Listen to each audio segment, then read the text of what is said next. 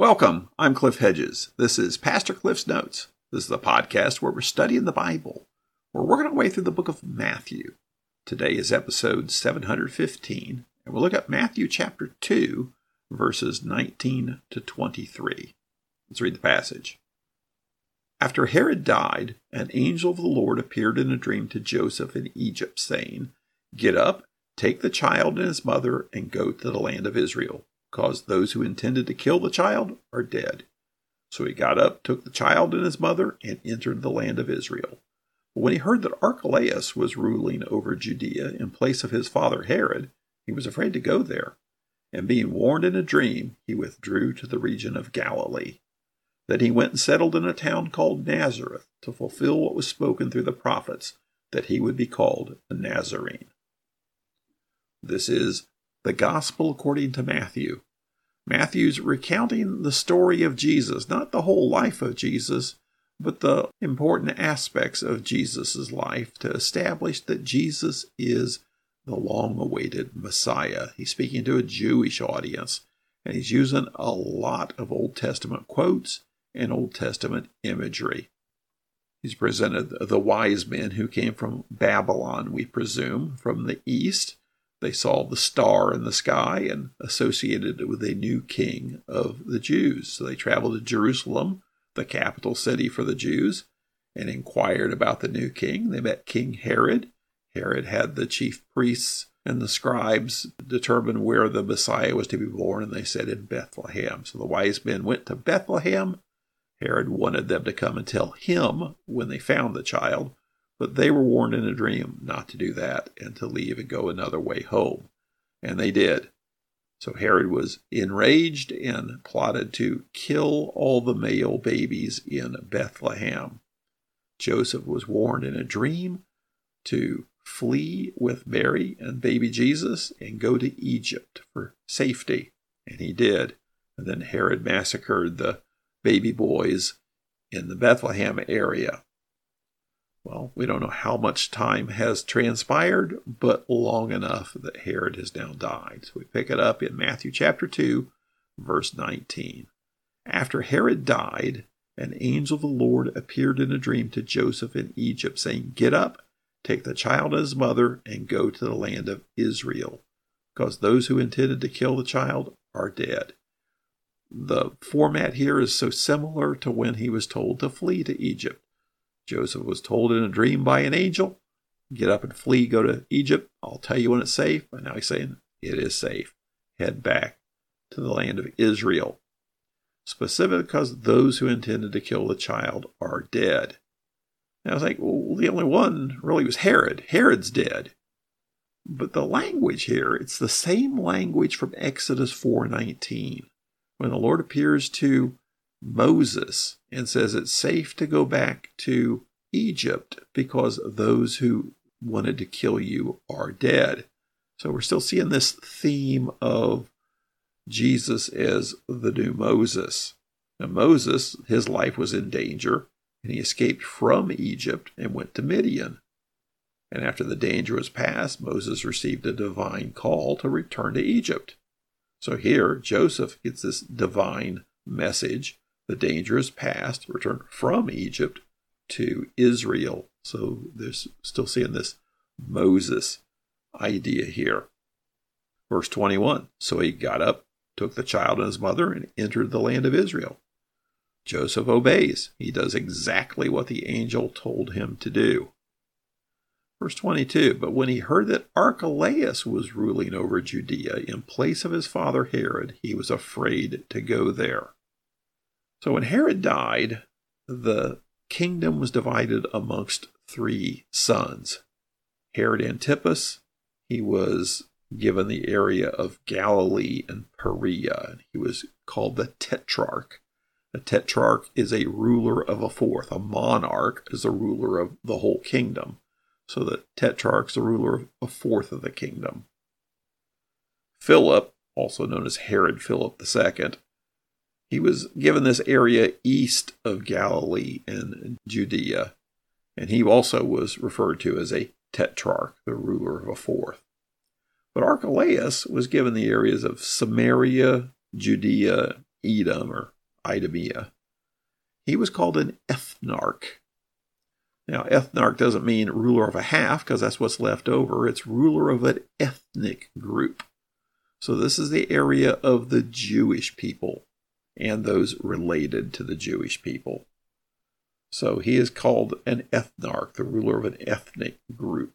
And it's Archelaus, the son of Herod the Great.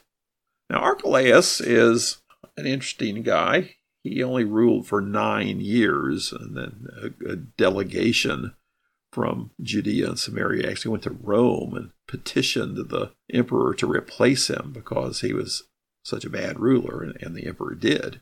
But right before Herod the Great died, Herod had erected this golden eagle and had it placed above the entrance to the temple.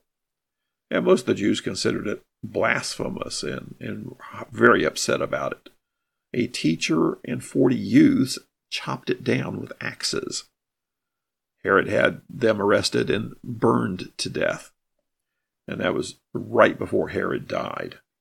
And then after Herod died, his will had said that Archelaus would be the ruler of this area. It hadn't been made official by the emperor yet. He was going to have to travel to Rome to be officially declared the ethnarch of the area.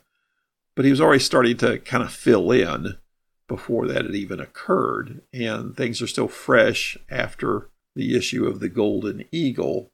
And Archelaus appeared before the people of Jerusalem and was trying to build a relationship with them and find out what their problem is, because they're very unhappy with Herod. And they complained at first about they wanted lower taxes and that they wanted a release of Herod's political prisoners. But as it went on, things got a little more testy. People got a little more agitated. They started demanding that the current high priest, who was a political appointment by Herod, be replaced with somebody who is a lot more holy, and maybe an actual priest they might consider. And then they started demanding that the people who killed the teachers and the youth be punished. And it got more and more hostile. Archelaus then left, and he went and was meeting with some of his friends. And a group of the Jews started assembling at the temple area, and they started wailing, mourning the loss of the teachers and the youth. And it got louder, and it was covering the whole town, all this loud wailing, and it kept growing and growing. So finally, Archelaus sent a high-ranking army officer with several troops to go and try and get the people to knock it off. They ended up throwing stones at the troops, and some of them were killed. So Archelaus responded by sending the whole army group in. And they killed 3,000 people at the temple area, and then he canceled Passover. So that was the first taste of the people of Archelaus. And that's what Joseph faces when he gets back into the area of Judea. Hears that Archelaus was now in charge. Says, well, I'm not sure this is any better than what it was before. So he was afraid himself, but after being warned in a dream, he withdrew to the region of Galilee. Well, Galilee is still the land of Israel. You would have thought that go back to the land of Israel, go back to Bethlehem. Joseph says, I'm afraid to, but he was told in a dream, no, it's okay, you can go to Galilee. Doesn't say he was specifically told Nazareth in the dream.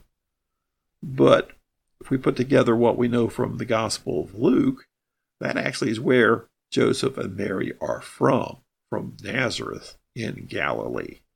But this is the first we hear of Nazareth in Matthew's Gospel.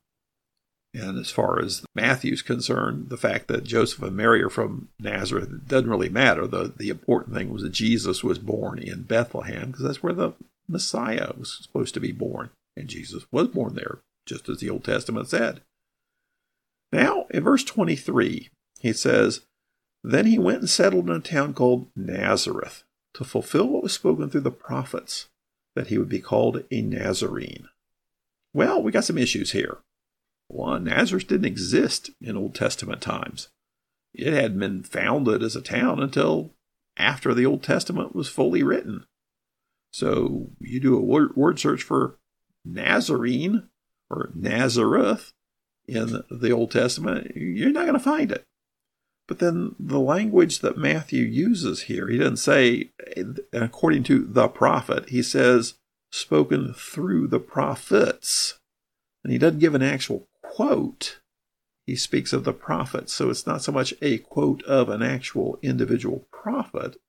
It's more of a theme. So this is the last of the fulfillment quotations, the 5 of them here in Matthew 1 and 2. But this one it's very curious. So the question is, what's Matthew mean? So we can say, okay, it's spoken through the prophets, meaning it's a theme by a variety of prophets. It's not a specific quote. It's a theme that's spoken of.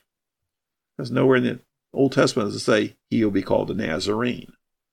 And there was no Nazareth in Old Testament times.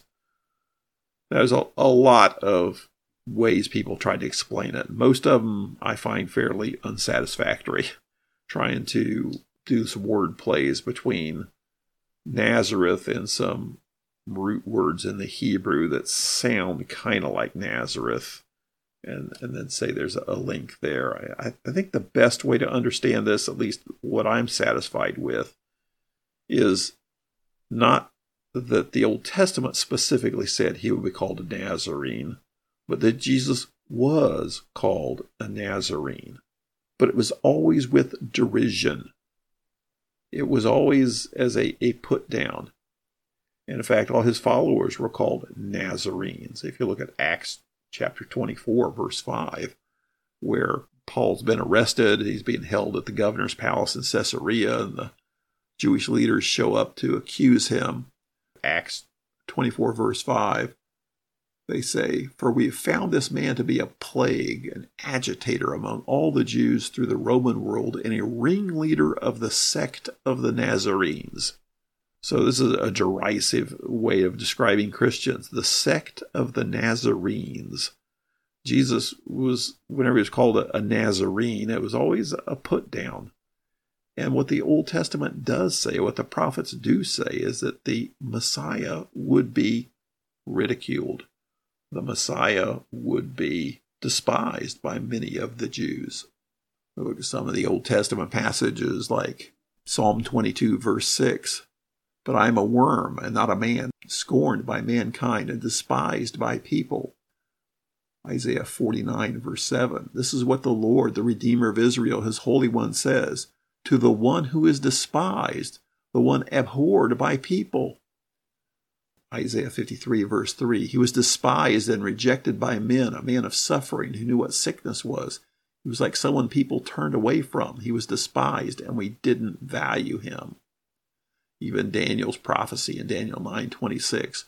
"After these 62 weeks, the anointed one will be cut off and have nothing." So we do see a theme in the Old Testament. The Messiah will be ridiculed. The Messiah will be despised. And every time Jesus was called a Nazarene, it was in a derisive way. And so I think what Matthew's saying here is, and Jesus was called a Nazarene because the prophets said he would be ridiculed that way. He said, stretching the words a little bit, I think it's the best explanation, because the other ones I don't think work well. And so the point here is Matthew's continuing his argument that Jesus is the fulfillment of the Old Testament. So this is the end of Matthew's treatment of Jesus as a child. And Matthew's just covering the birth to show the miraculous birth, the virgin birth, God with us. He's born in Bethlehem as a son of David. He's the new Moses, the new Israel, and he is the fulfillment of all that the prophets have said and how people would treat him and despise him. And this takes us to the end of chapter 2. Chapter 3, he'll start talking about John the Baptist.